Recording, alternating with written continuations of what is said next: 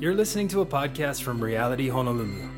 For more information or ways to get involved in the life of the church, visit realityhonolulu.com. Thanks for listening.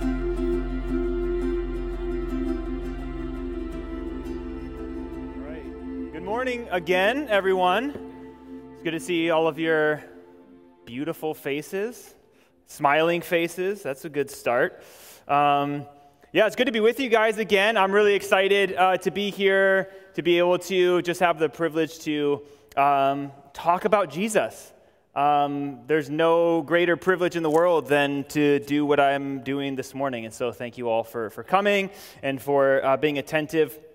This morning, as Pastor Riss says, we're continuing in our series on the miracles of Jesus. I didn't count how many weeks it's been, but it's been over a month. I think time kind of just stands still, but also flies at the same time, so I haven't really kept track. And so we're going to be doing that this morning. This morning we're going to be in the Gospel of Luke, chapter 8, verse 26 through 39. And so if you have a Bible, I would love for you to turn there with me. If you have a phone, it's very helpful for you to engage in the text as we're reading, to take ownership over the learning, so you're not just sitting there listening to somebody talk, and then after service you're like, what did we talk about? It's helpful to participate. And so it's the story this morning is, I've just titled this sermon, Jesus and the Demon-Possessed Man. Jesus and the Demon-Possessed Man. Although I should have titled it something more along the lines of Jesus and the man who was possessed by many demons, because in Luke chapter 4, there was a man that Jesus delivered that was possessed by a demon, but you'll see some more of those details in the story as we go along. And so what we're going to do is we're going to first just read it, and it's a little bit longer, but I chose Luke because Matthew's account is just too short. And so Luke's account has a few more fun details, and so if you join me as we read this morning. And I'm going to be reading from the ESV, English Standard Version. Then they sailed to the country of the Gerasenes, which is opposite Galilee. When Jesus had stepped out on land, there met a man from the city who had demons.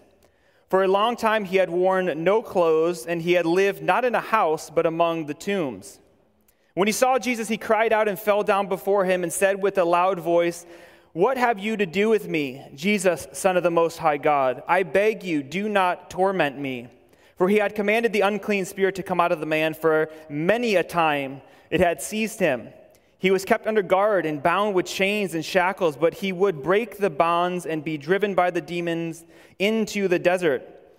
Jesus then asked him, "What is your name?" And he said, "Legion," for many demons had entered him, and they begged him not to command them to depart into the abyss. Now a large herd of pigs was feeding there on the hillside, and they begged him to let them enter these. So he gave them permission. Then the demons came out of the man and entered the pigs, and the herd rushed down the steep bank into the lake and drowned. When the herdsmen saw what had happened, they fled and told it in the city and in the country. Then people went out to see what had happened. And they came to Jesus and found the man from whom the demons had gone, sitting at the feet of Jesus, clothed and in his right mind, and they were afraid. And those who had seen it told them how the demon-possessed man had been healed. Then all the people of the surrounding country of the Gerasenes asked him to depart from them, for they were seized with great fear. So he got into the boat and returned. The man from whom the demons had gone begged that he might be with him. But Jesus sent him away, saying, "Return to your home and declare how much God has done for you." And he went away proclaiming throughout the whole city how much Jesus had done for him. And this is the word of the Lord this morning. Let's pray. God, I'm just so thankful for the amazing gift of your word. God, we thank you for your son, Jesus. God, and it's an amazing thing that we're invited to participate in the kingdom mission, Lord, that Jesus came to bring. God, and I just ask, Lord, that the words of my mouth, Lord, and the meditation of our hearts would be pleasing in your sight this morning. God, would you lead this morning? Holy Spirit, would you have your way? Would you speak? Would you convict? Would you heal? Would you bring restoration to those who need it this morning? Lord, we just want to make you, Jesus, famous. You're amazing, And this story is just an amazing testimony of who you are and your goodness towards your people. We just pray all these things in your name, Jesus. Amen. So, cool story, right? Kind of a bizarre story.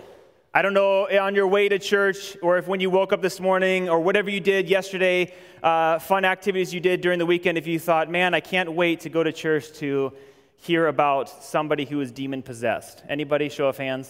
No. Yeah, that's what I thought. It's a very bizarre story, and it's a very stylized story, and that's why I picked it. I think it's a really interesting way to tell this story that kind of heightens this epic showdown between Jesus and the forces of evil. And that's essentially what this story is all about. And I will tell you, and I should note right away, that this is not a lecture on demonology. If you want to know all about demons, Pastor Riz is in the back. I'm just kidding. He's like, don't throw me out there. So it's a bizarre story, but I'm not going to necessarily be focusing on the fact of Jesus' encounter with these demons and just the whole morning talk about like demons. The point of the story is about Jesus, right? The demons are an important aspect of it, but I want to talk about Jesus, and that's going to be the focus this morning. And before we get back into the text, I want to give us just a little bit of background to the Gospel of Luke. If you guys are familiar with your New Testament, you know we have 4 Gospels. And I have chosen specifically to teach out of the Gospel according to Luke. And Luke is unique. It's not the same as Matthew, Mark, or John. Luke has a different purpose in writing than maybe some of the other Gospel writers. It's important to understand the context in which it was originally written so we can understand what it actually means for us today. And so the Gospel according to Luke was actually written by Luke. And you're like, okay, well, I knew that because of the title, right? Thanks a lot, David.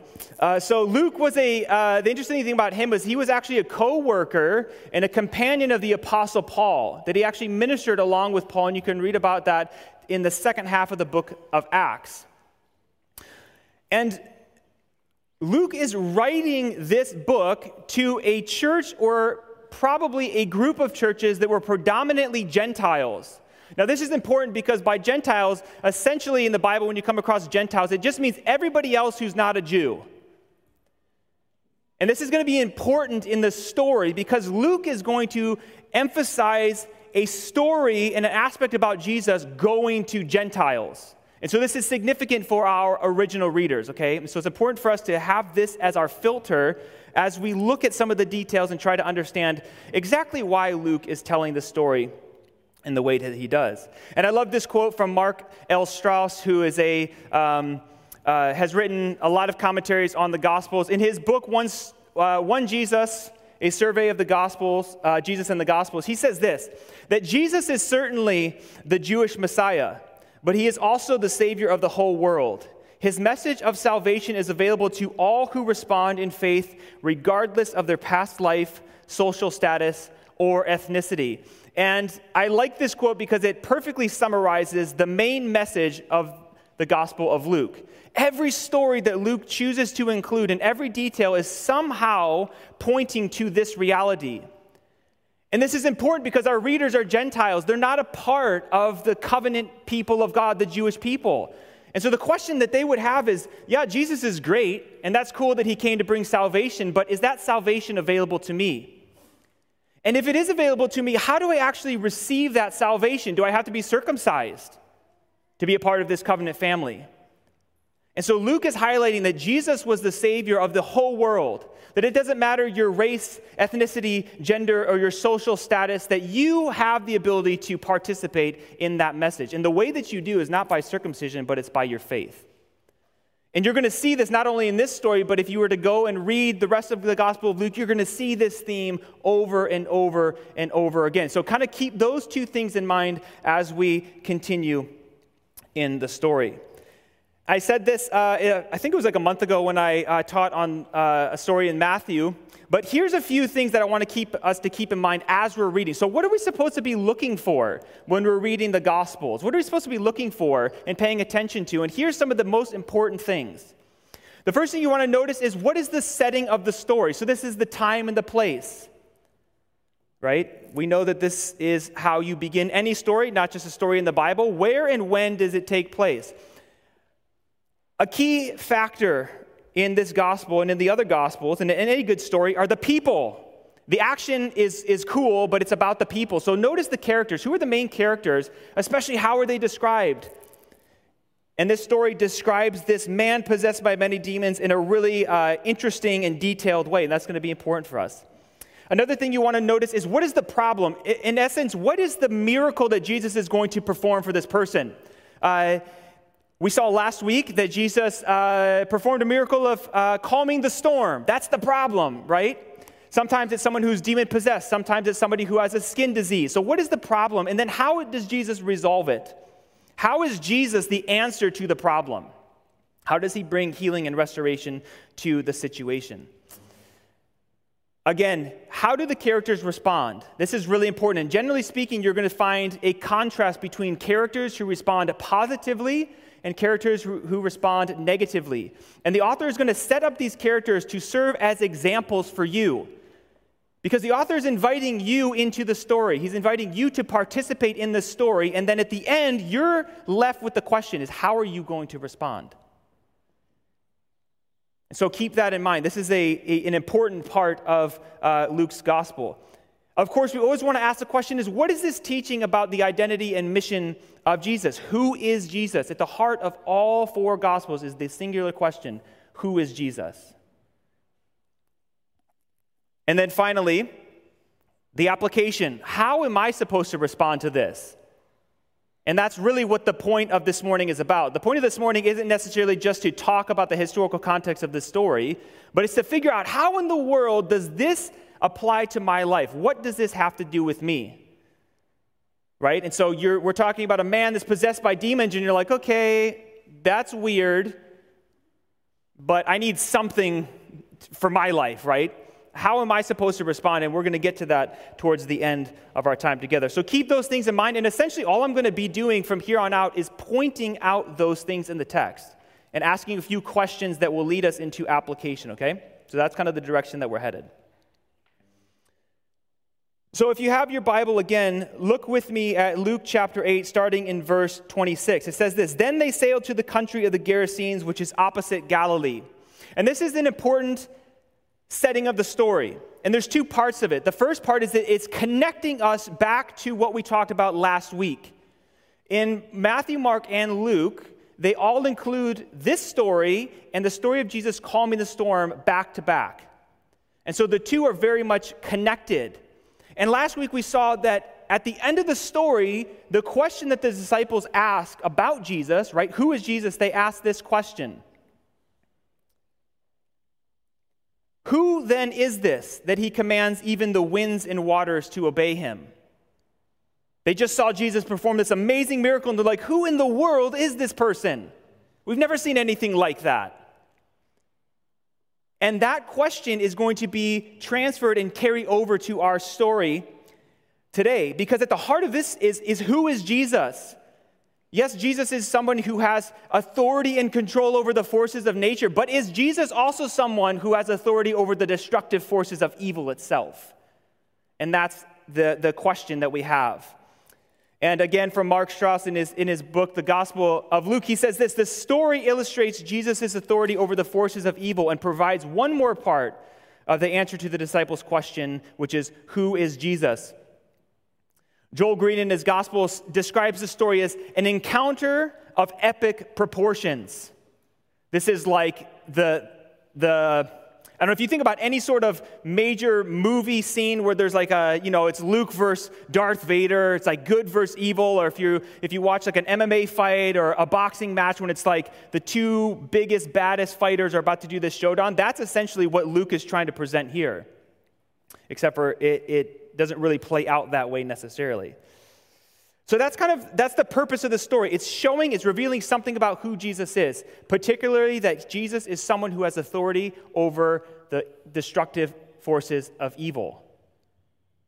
And so kind of keep that in the back of your mind as we go through. Now, it's also interesting that Luke here notes, and you can show the picture of this map right here, because essentially the beginning parts of Jesus' ministry all take place in and around the Sea of Galilee.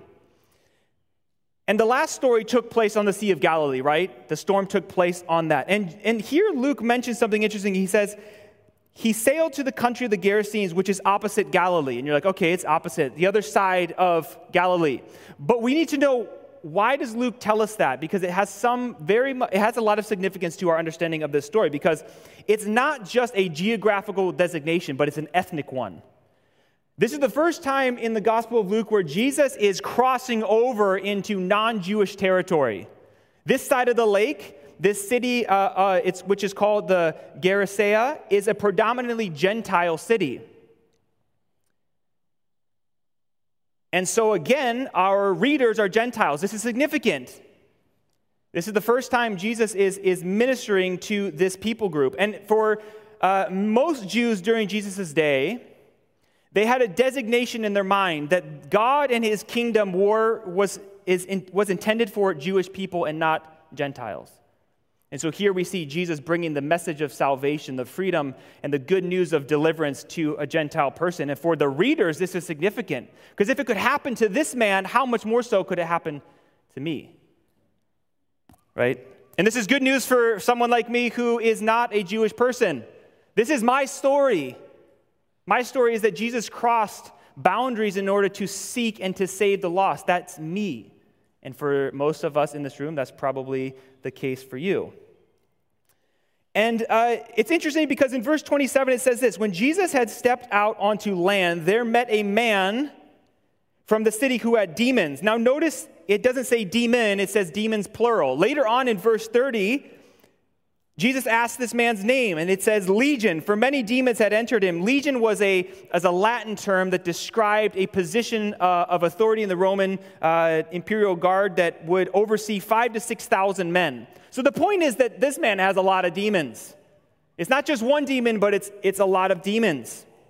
And that's, again, this portrayal, this characterization of this man. But notice what he goes on to say. For a long time he had worn no clothes, and he had not lived in a house but among the tombs. Those are really interesting details. Like, why is he telling us that he is wearing no clothes? Do you guys ever come across details like that in the Bible and just ask, like, why? In the Gospel of John, John says, Jesus did so many other things which aren't written in this. And then you kind of think about Luke and you're like, could you have included something besides the fact that this man didn't wear clothes? Like, give me another story about Jesus, you know? But those details are really important. This is part of characterization. This is developing the impact and the power of the story. And you'll see that all of these things have something in particular in common. They all have something in common with one another. Continuing in verse 28, it says, when he saw Jesus, he cried out and fell down before him and said with a loud voice, what have you to do with me, Jesus, Son of the Most High God? Again, I want to stop there because this is interesting because Jesus is encountering someone who is literally possessed by the forces and the power of evil, and the voice that is speaking is evil itself. And notice what they say about Jesus. The demons actually understand who Jesus is. The question that the disciples raised previously is, who is this man? And then here you have this story where demons know exactly who Jesus is. That he is Jesus, Son of the Most High God. And the question is what are you going to do with me? And notice what he says, and I beg you, do not torment me. And Luke is going to include more details about this man, for he had commanded the unclean spirit to come out of the man. So Jesus commands the unclean spirit to come out of the man, and then this is kind of the response that the demons have. And he mentions, for many a time it had seized him. He was kept under guard and bound with chains and shackles, but he would break the bounds and be driven by the demons into the desert. And so the picture that's being described here is very disturbing. Imagine you're walking down the street and you encounter this person. How are you going to feel about yourself? Are you going to continue to walk down the street, or are you going to go to the other side? This is someone who is terrifying, someone who can't be bound by chains, someone who lives in the tomb, someone you would hear from the city, possibly on the hills, screaming and shouting during the night, being tormented by this evil one. And that's why he has to be isolated from his community, and he lives in the caves. And so this is the description of this man. Luke tells us that he had many demons. He had no clothes. He didn't live in a house, and he lived in tombs. He fell down before Jesus and shouted. He was completely out of control. He was completely consumed by the destructive forces of evil. So the question then, as we're reading, is what in the world is Jesus going to do? How is Jesus going to address and solve this problem? And in Luke chapter 4, Jesus had already healed someone who was demon-possessed. But there's no mention of how many demons. There's no mention that this person wasn't wearing clothes. There's no mention that this person lived in tombs and couldn't be bound. So here, it's a heightened sense of intensity. Yeah, I believe that Jesus can calm the storm, but this? Does Jesus have authority over this and this person and the evil that is being manifested in this person? That's the question. Who is Jesus?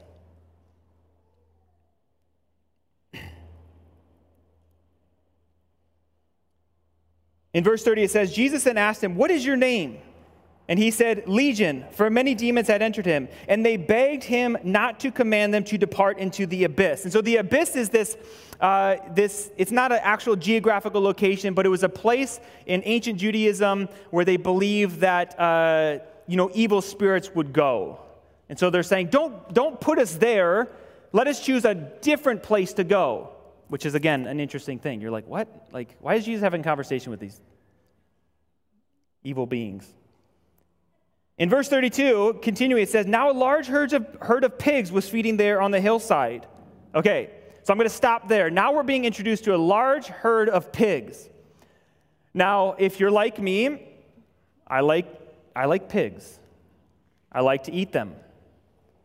I'm not offended by their presence. But if you're a Jewish person like Jesus is, this is the last place you should be. And there's a common theme that Luke is developing with this character that has to do with, and Pastor Riz actually talked about this idea that Jewish people had in the law of designating clean and unclean. And we see that this man had an unclean spirit. So check. This is somebody Jesus should be avoiding. He had no clothes. That's just weird. Those are the type of people, if you've ever encountered somebody with no clothes, you're like, I don't know what I'm supposed to do. Like, should I look? Should I, give you my clothes? I don't know what to do here. He didn't live in a house, and he lived in tombs. Tombs were places where dead people were. That's unclean. You don't go to tombs. You don't associate around tombs. Jewish people would cover caves and entrances to mark out, don't go there, otherwise you're going to become unclean. Pigs are unclean animals. Jewish people were to abstain from eating pigs.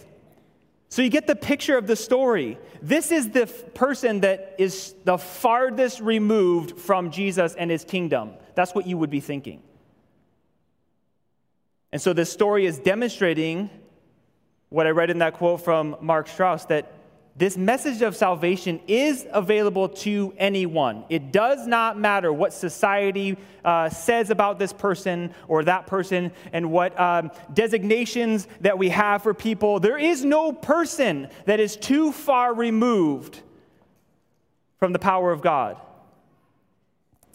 I don't know if you're like me, but every once in a while I see somebody or I hear of somebody, or I read about somebody that I write off, and I say, there is no way.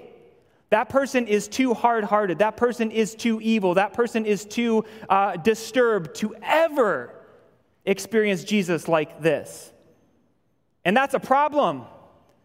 That's a major problem. And so part of the issue that we need to address is that we need to see the truth that's being communicated about Jesus here, and then actually ask ourselves, do I actually believe this? Because if you believe this, then you should change your behavior based off of it. It should change the way you think about your life and the life of those around you. So the first thing that we see is that Jesus has authority over the destructive forces of evil. Again, this is the main point that Luke is trying to make. Who is Jesus? Jesus is one who has authority over the uncontrollable, destructive forces of evil. Because look at what is being repeated throughout the story. Did you notice there was a word or a phrase being repeated 3 times? The demon-possessed man, the demons were begging Jesus. They were pleading with Jesus. Now, who pleads with you? Is it someone who is a superior or an inferior? It's an inferior. The demons recognize that they are inferior to who Jesus is, the Son of the Most High God. And they acknowledge that, and they actually are submitting themselves to that authority. Do you notice that? Hey, Jesus, don't send us here, but if you could, send us in here. They have no authority. They have no power over Jesus. And this is important because, you guys, exorcism in our minds might conjure up some weird ideas. I think the original Exorcism movie came out in like 1973. I've never seen it, but I think most of us think when we think about demons, we think of like modern films. Exorcism of demons and demon possession and oppression was not unique in the gospel story. Actually, Jewish people during that time and other Hellenistic people also believed in this reality. And they would also address it. But the way that they would address it would be through incantations, through magic rituals. What do we see here? What do we see Jesus do here? Is there ever any indication that there is a struggle between Jesus and these demons? Is there any question in your mind who is in charge in this story? The answer is no. Jesus doesn't say, oh man, I know there's a lot of you, but if you could really please, like it would be awesome if you could, just do me a solid. Just because like my disciples are here and I'm trying to make a point here, like just do me a solid and kind of, go into the pigs and I'll leave and we'll call it a day. No. The point that the story is making is that Jesus has authority and there is no question about it. The forces of evil themselves recognize that. That's hugely significant for us and for Luke's original readers. That should very much inform us as followers of Jesus about who this person is. And we'll get into a little bit of the application in just a few minutes when we kind of come to a conclusion. But that's kind of the first point that I think is interesting in this story, right? Who is Jesus? He's one who has authority over the forces of evil. And look what it says in the second half of verse 32. So he gave them permission. Jesus says, sure, do what you want to do. They're looking for another host. They don't want to go into the abyss. And so they decide, this herd of pigs is the answer. Again, it's a very bizarre story. It's very interesting. There's a lot of details that we don't have time to get into. But look at what it says in verse 33. Then the demons came out of the man and entered the pigs, and the herd rushed down the steep bank into the lake and drowned. Now, it's important to recognize that Jesus doesn't kill the pigs. Jesus does not kill the pigs. Who kills the pigs? Okay, there you go. Thanks, Jackson. There you go. Okay. We're reading the same story, yeah. The demons are the ones who kill the pigs. So it's just important to notice that because some people read this story and they're like, man, that's kind of mean, Jesus killing a bunch of pigs. That's not actually what's happening here. And that's actually significant because you'll see later on the response of the people from the city. In verse 34 it says, when the herdmen saw what had happened, so they just saw their livelihood evaporate instantly in a very bizarre way. They fled and told it in the city and in the country. Again, you're talking about an area of predominantly Gentile people, and they don't know anything about Jesus at this point. They just probably have heard that there's this Jewish man living on the other side of the lake who's a great teacher and a prophet, but he's a Jewish guy, but he comes over here and he starts getting all up in our business. And for the demon-possessed man, it ends up being a great thing, right? He gets delivered, but for the herdsmen, their whole livelihood is lost. And so for them, they're not necessarily okay with what Jesus is doing here.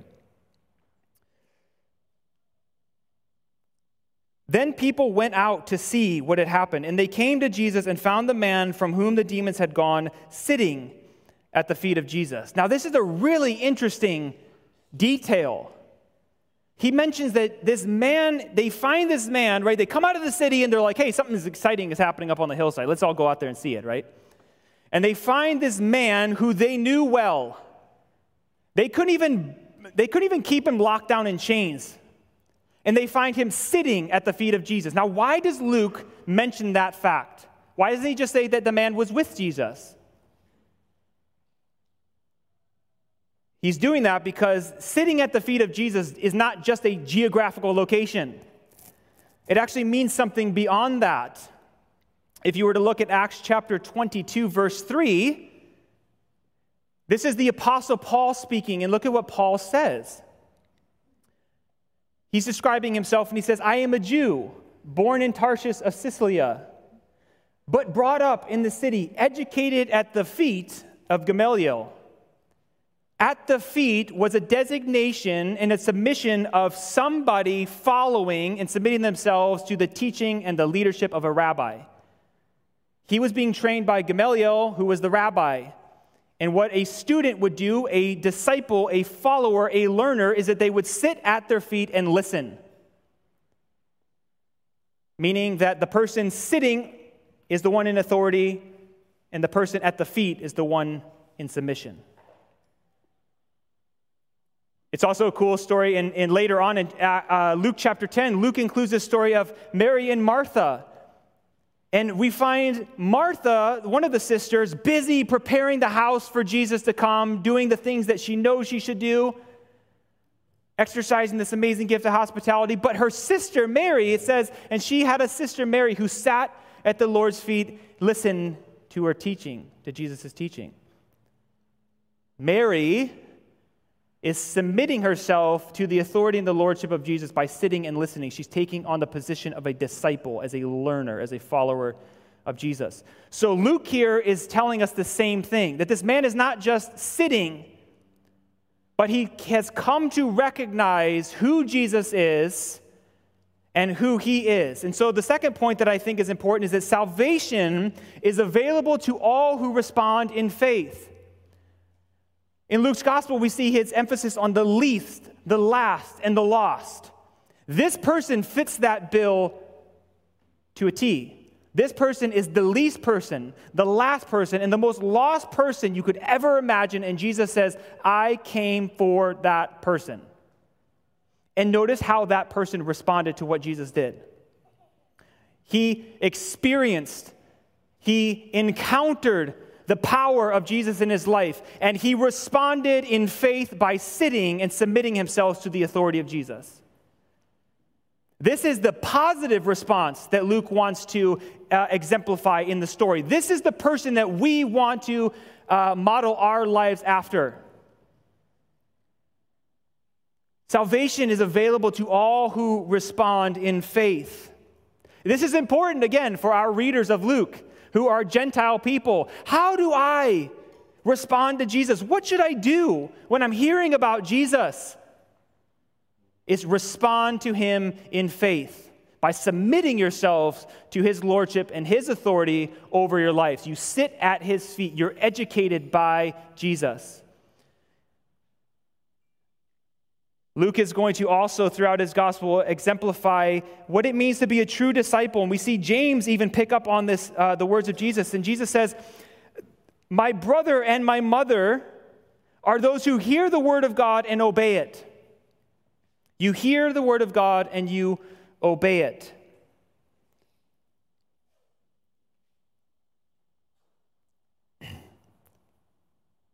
So we see that this man is sitting at the feet of Jesus, but also notice what Luke includes. He was clothed and in his right mind. And I love this, you guys, because what we're going to see in this story is that the third point is that Jesus' healing is comprehensive and complete. And this is why the details in the beginning are so important to our details now. It's because there's a major contrast of this man's relationship before Jesus and after Jesus. And just notice all of the things that the text mentions about this man before Jesus. He had many demons. He wore no clothes. He lived in tombs because he had no house. He fell down and he shouted and he was out of control. He has an amazing encounter with Jesus where Jesus brings healing and deliverance, and he exercises authority over the manifest presence of evil in this man's life. And look at how this man is restored. And this is intentional. The author intentionally includes these details to show us this. This man, after encountering Jesus, no longer has any demons. That's cool. He now has clothes. That's also a good thing, I think. And Jesus tells him later on to return home. So this man is actually being restored back to his community and his family. At this point, you guys, he was completely isolated from everybody else. And we see a total restoration, not just of the health of this person physically, but socially as well.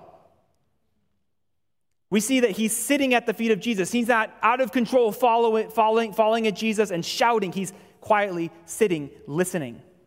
And Luke says specifically, he was in his right mind, where before he was completely outside of his mind. And here we see that when Jesus comes and you experience the power and authority of Jesus in your life, he comes and brings complete restoration and healing. Jesus' healing in the story is complete. And I love this quote from Joel B. Green in his commentary of the Gospel of Luke. He says this: his healing then is not only physical and cerebral, but religious, psychosocial, it's a hard word, and vocational. This man is restored to his community, and not just restored, but he's actually given a commission. This man is completely and holistically healed. And I love that about this story. I love that Luke includes those details so we can get this perspective. So the question that we should be asking ourselves is, if Jesus can heal you, not just physically, but emotionally and mentally and spiritually, is there something in your life where you're like, I need the authority of Jesus to do that in my life? And I can imagine that each and every one of us has something we can think of, either personally or in our family, where you're like, there's nothing we can do. The situation is so out of control. The situation is so bad that we need the authority of Jesus to come in and to take care of it.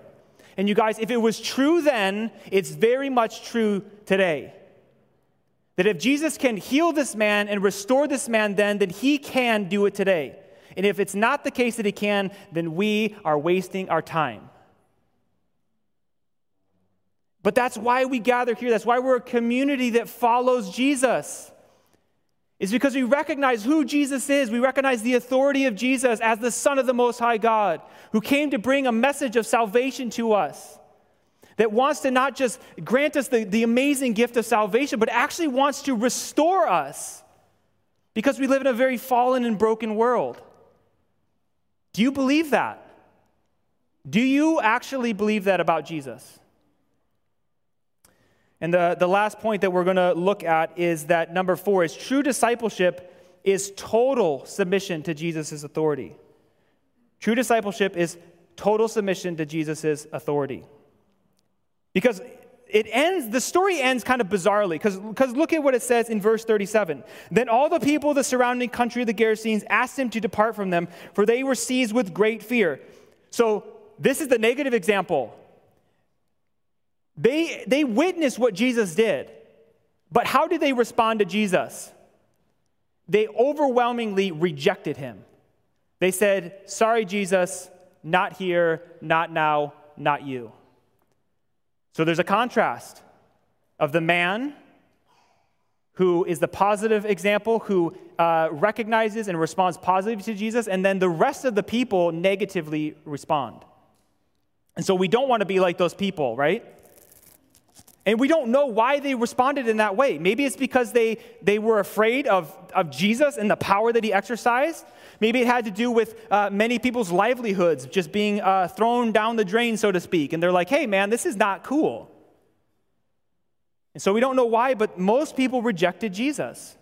And that's not just the case here, but if you read all of the Gospels, the overwhelmingly amount of people, they rejected Jesus. They couldn't quite come to grips with him.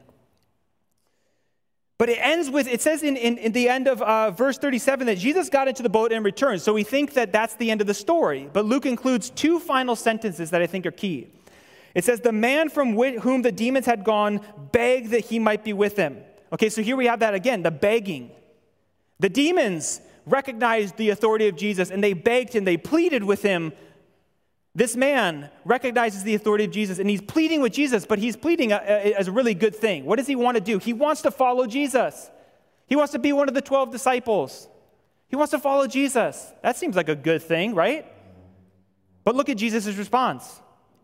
Jesus says, but Jesus sent him away, saying in verse 39, return to your home and declare how much God has done for you. Again, this is the commission.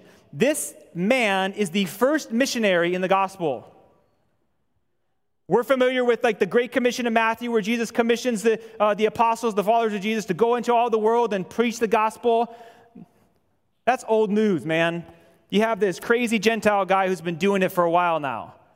He's told to go home, and look at what it says. Proclaim throughout the whole city how much Jesus had done for him. This man became the first missionary. And what is he doing? What is he talking about? He's talking about what Jesus has just done for him. He's presenting good news about how this man has been healed and restored. But it's interesting because, again, backing up, that the point is that true discipleship is total submission to Jesus' authority. This man exemplifies what it means to follow Jesus, what it means to submit to his lordship as a disciple. He says, I want to do this, which is a good thing. Following Jesus is a good thing. And he's talking about physically following him, right? But Jesus says, nope, I want you to do this. And what does the man do? Does he object to Jesus? Does he cry about it? Does he come up with a nice formed argumentation of why he deserves to be a part of that? He hears God's word, he hears the words of Jesus, and he obeys. True discipleship, as taught and demonstrated in this, is total submission to Jesus' authority.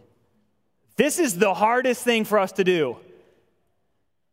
Have you ever thought about, is every aspect in every area of my life submitted to the lordship of Christ? Have you ever actually examined your life? My encouragement for you would be to do that. Because it's really easy to be like, I love Jesus, and I go to Reality, and we're a community that follows Jesus. But sometimes Jesus tells us to do things we don't want to do. The question is, how are you going to respond? A true disciple submits every aspect of their life to the lordship and the leading and the authority of Jesus. And as we conclude, another quote. I'm a quote guy because these people can say things that I want to say just in a cooler way. So again, Joel Green in his commentary of the Gospel of Luke says this: the call to discipleship is fundamentally an invitation for persons to align themselves with Jesus and thus with God. This is the call that Jesus has on this man's life. This is the call that Jesus has on our life. It's first and foremost an invitation. You don't have to do it. It's an invitation to participate, to align yourself under the authority of Jesus. The focus is then removed from issues of inherited status, and a premium is placed on persons whose behaviors manifest their unmitigated embrace of the gracious God. Their behaviors. If you want to know what somebody believes, look at the way that they behave. I don't want to hear someone say, I love Jesus and I follow him with my whole life. That's cool. What I want to see is that your behaviors actually align up with that. That's how you know that you actually believe that. Right? And if I believe that Jesus has authority and that there is no place and no person and no force of nature or power of evil that has more authority than Jesus, and I want to submit my life to him, therefore, if I do that, I should do what he asked me to do without questioning, without objecting. Right? That's what true discipleship looks like. That's what this story is teaching us. It's showing us the authority that Jesus has, not only over the forces of evil, but also the authority that he has over our lives as his followers. And so as we come to an end and as we kind of begin to transition into our second set of musical worship, which is in a way designed for us to be able to take what we have heard and to come before the Lord and to submit ourselves to his leading. I may have said something that you're like, I don't buy into that. That's totally cool. Write it off. But what I would ask is you just listen to the leading of the Holy Spirit. and then respond in whatever way that looks like. And what I've done is I've kind of just come up with a few application questions for us based off of some of the things that I've drawn out of the text. And these have to do with the truths, right? And so the first thing that we looked at was the authority of Jesus. And so the question that I began to ask in my heart was this: do I believe that Jesus has authority over all things? It's clearly demonstrated in the text, but do I actually believe that? Do I believe that he has the power to overcome life's most difficult circumstances? Is there some area of your life where you're like, God, you can do this, there, then, but you cannot do this? This is too big, this is too strong, this is too powerful, this is too evil. That's a false dichotomy, right? That's not what the text is teaching us. Do I put limits on how Jesus works in and through my life? I do that all the time. I do that all the time. I write people off all the time.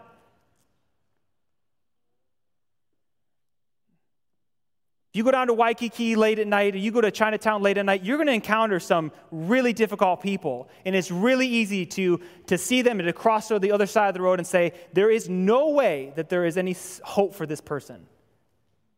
That's not what the story is teaching us, right? The second thing is, do I believe that the message of salvation is available to anyone? Are there people in my life that I have written off? How can I be a part of sharing this message with those around me? So it's one thing to believe it, but it's another thing to respond. And this man is an example. Again, he's the first missionary. And Jesus says, go and tell people, proclaim to people all that God has done. And he does it. That's what we, as the followers of Jesus, are commanded to do. It's not enough to just accept the message of salvation and keep it to ourselves. But we're called and we're commissioned by Jesus to go and to proclaim what Jesus has done. If you're sitting in this room and Jesus is your Lord and your Savior, he has redeemed you from the power of sin and darkness and death. He has done amazing things in you and for you. You should be telling people about that. You should be proclaiming of all that God has done and how he has delivered you from the things that your friends and your family are struggling with, that they can't find freedom. They can't find deliverance. And the answer is Jesus. Proclaim to people all that God has done for you. And thirdly, there's an and for, but I promise this is it. Do I believe that the message of salvation is available to anyone? Are there people in my life that I have written off? I already said that. Is there an area in my life that I need Jesus' healing? Physical, emotional, mental, spiritual. Is there someone in my life that I need healing, and how can I respond to that today? So I'm going to invite the worship team to come up. And as we kind of conclude our time together, again, you can take these questions and you can think through them. Maybe there's other things that you have in mind. But I did feel prompted by the Lord as I was thinking about this week to actually ask people specifically, if you feel like you need healing or you know someone who needs healing in your life, to turn to the person next to you or to find someone to actually pray with during this time. So I really feel like the Lord wants to move and to minister in and through our lives this morning, specifically in this area of healing and restoration. And so we're going to continue. There's communion on the right and the left. There's carpets down here if you want to posture and position yourself like the man and sit literally at the feet of Jesus. You're free to do that. And so I'm just going to pray, and then we will continue. So Jesus, we just thank you so much for the gift of your word. Lord, we thank you, God, that you are the same yesterday, today, and forever. God, and if it was true for the man then it is true for us today. God, that there is nothing and no one and no thing that is too powerful that you cannot overcome, Lord. And so we invite you to speak to us. God, we invite you to minister to us. God, we invite you to have your way in our midst. God, we ask that the things that we have, the things that we are burdened with, Lord, the physical, the emotional, the mental, the spiritual healing that we need, God, would you come and would you minister to our hearts today? We thank you, Jesus, that you love us and that you died for us and you have amazing, wonderful plans in store for us as your people. In Jesus' name.